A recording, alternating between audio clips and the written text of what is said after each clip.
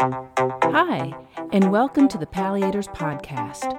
I'm your host, fellowship-trained hospice and palliative medicine physician, Dr. Tara Katine. This podcast is for healthcare professionals who want to become more comfortable and more confident in caring for their chronically ill and terminally ill patients. With the help of the physicians who trained with me, we hope to provide education and to promote palliative care one podcast at a time. We're so glad to have you here. Hey everybody! Today I want to give you a little lagniappe. Lagniappe is a New Orleans expression that has its roots in Spanish and French Creole. It means a little something extra. So today I want to give you a little lagniappe to hold you over until I can get ready for our next podcast. If it works out, I'm going to have a special guest host. I think it might be something fun for y'all to listen to. I'm not going to let you in on it yet. I need to make sure it all works out first. So today I want to piggyback off the podcast called Don't Say That. It's our most listened to podcast. So if you haven't listened, you may want to go back and give it a listen. That was podcast number 13 and was about things not to say to patients and their families. Since that time, I've seen a few things that have made me want to do this little something extra podcast.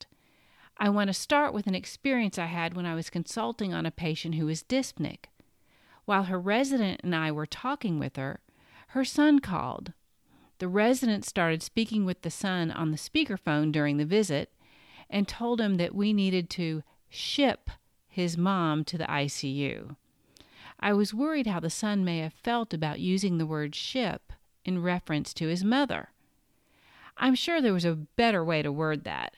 It reminded me of parents threatening their children with shipping them off someplace if they didn't behave. So after the patient gets to the ICU, the medical staff are going to have to talk about the possibilities of intubating her, putting her on a ventilator, starting pressors, or other infusions, right? So it's important to say those things in a way that people can understand.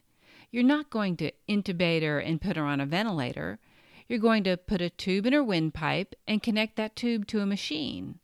That's going to give support to her lungs, right? I think a lot of people might say, put a tube in her throat. I say windpipe because it helps with the explanation of why she won't be able to talk with that tube in. And when I talk about infusions, I don't say infusions or drips. And a lot of people do say that to families. I only say that to my colleagues. To families, I might say a medicine that will flow into the veins continuously like IV fluids do. That's something they're more familiar with.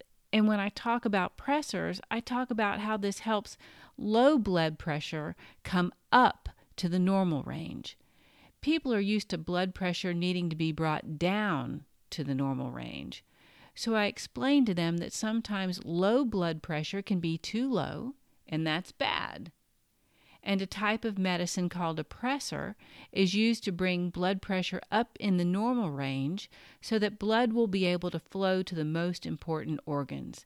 And it can't do that if it's too low. I don't use words like perfusion. I try to use the simple words and the syntax of a 10-year-old without sounding condescending or sing-songy. I won't use the word extubate without defining it first. But I try not to say it because it's hard enough for people to remember all the information they're getting without having them learn a new vocabulary. When the patient's ready to leave the ICU, I'm not going to ship her to the floor. I'm going to transfer her to another medical unit. When you use the word floor, of course, we know what that means. But patients or families may not understand that you're talking about another hospital unit. And they may think that she actually needs to be put on the floor. Since proning has become an important part of coronavirus treatment, folks are even more likely to think that there could be a therapeutic treatment that may be only provided on a floor. There's an abbreviation that you might want to stay away from. ED. When I was growing up, we called it the emergency room or the ER. Of course, it's not a room. It's a full department with multiple rooms and its own staff. Therefore, it's an emergency department. But a lot of people still call it an emergency room. If you call it the ED, they may think you're talking about erectile dysfunction. I've had a few people who've given me a perplexed look when I've said ED instead of emergency department. So if you're going to say ED, make sure you tell them that you're talking about the emergency room. So finally, let's take a look at the word aggressive. I often hear from my coworkers something like, "She wants aggressive care." Or the other doctors ask patients, "Do you want aggressive care?" They're talking about life-sustaining treatments. Yet, palliative care or hospice care could be very aggressive.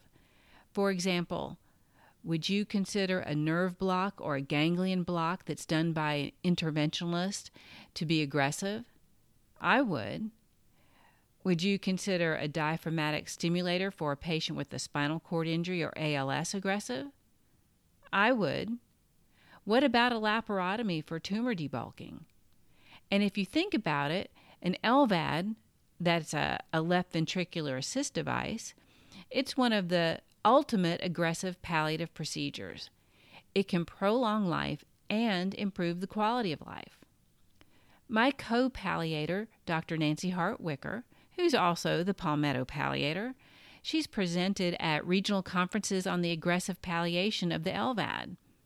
So referring to aggressive care as only care that is life-prolonging is wrong. It's a shortcut that's incorrect. This reminds me of people using the word just when talking about hospice or palliative care. You know, there's more to it than meets the eye. There's no just in empathetically helping people find comfort, relief of distressing symptoms, truth, meaning, hope, and peace when facing chronic and life-threatening illnesses. It's often much more difficult to do all of that than just start a new treatment usually meant to be life-sustaining that likely won't achieve the patient's goals. So that's my soapbox, my Lagniappe podcast for today. I hope you found it helpful. Now let's get to the reflection. It's from Benjamin Franklin. It goes like this. Remember not only to say the right thing in the right place, but far more difficult still, to leave unsaid the wrong thing at the tempting moment. Well, that's it for today. Please visit our website, thepalliators.com, and send us messages if you have suggestions. You'll find reflections and references from our podcasts in the show notes on our website, too. If you enjoy our podcast, please give us a good rating and review in your podcast app. Follow us on Facebook and Twitter. Until next time, bye for now.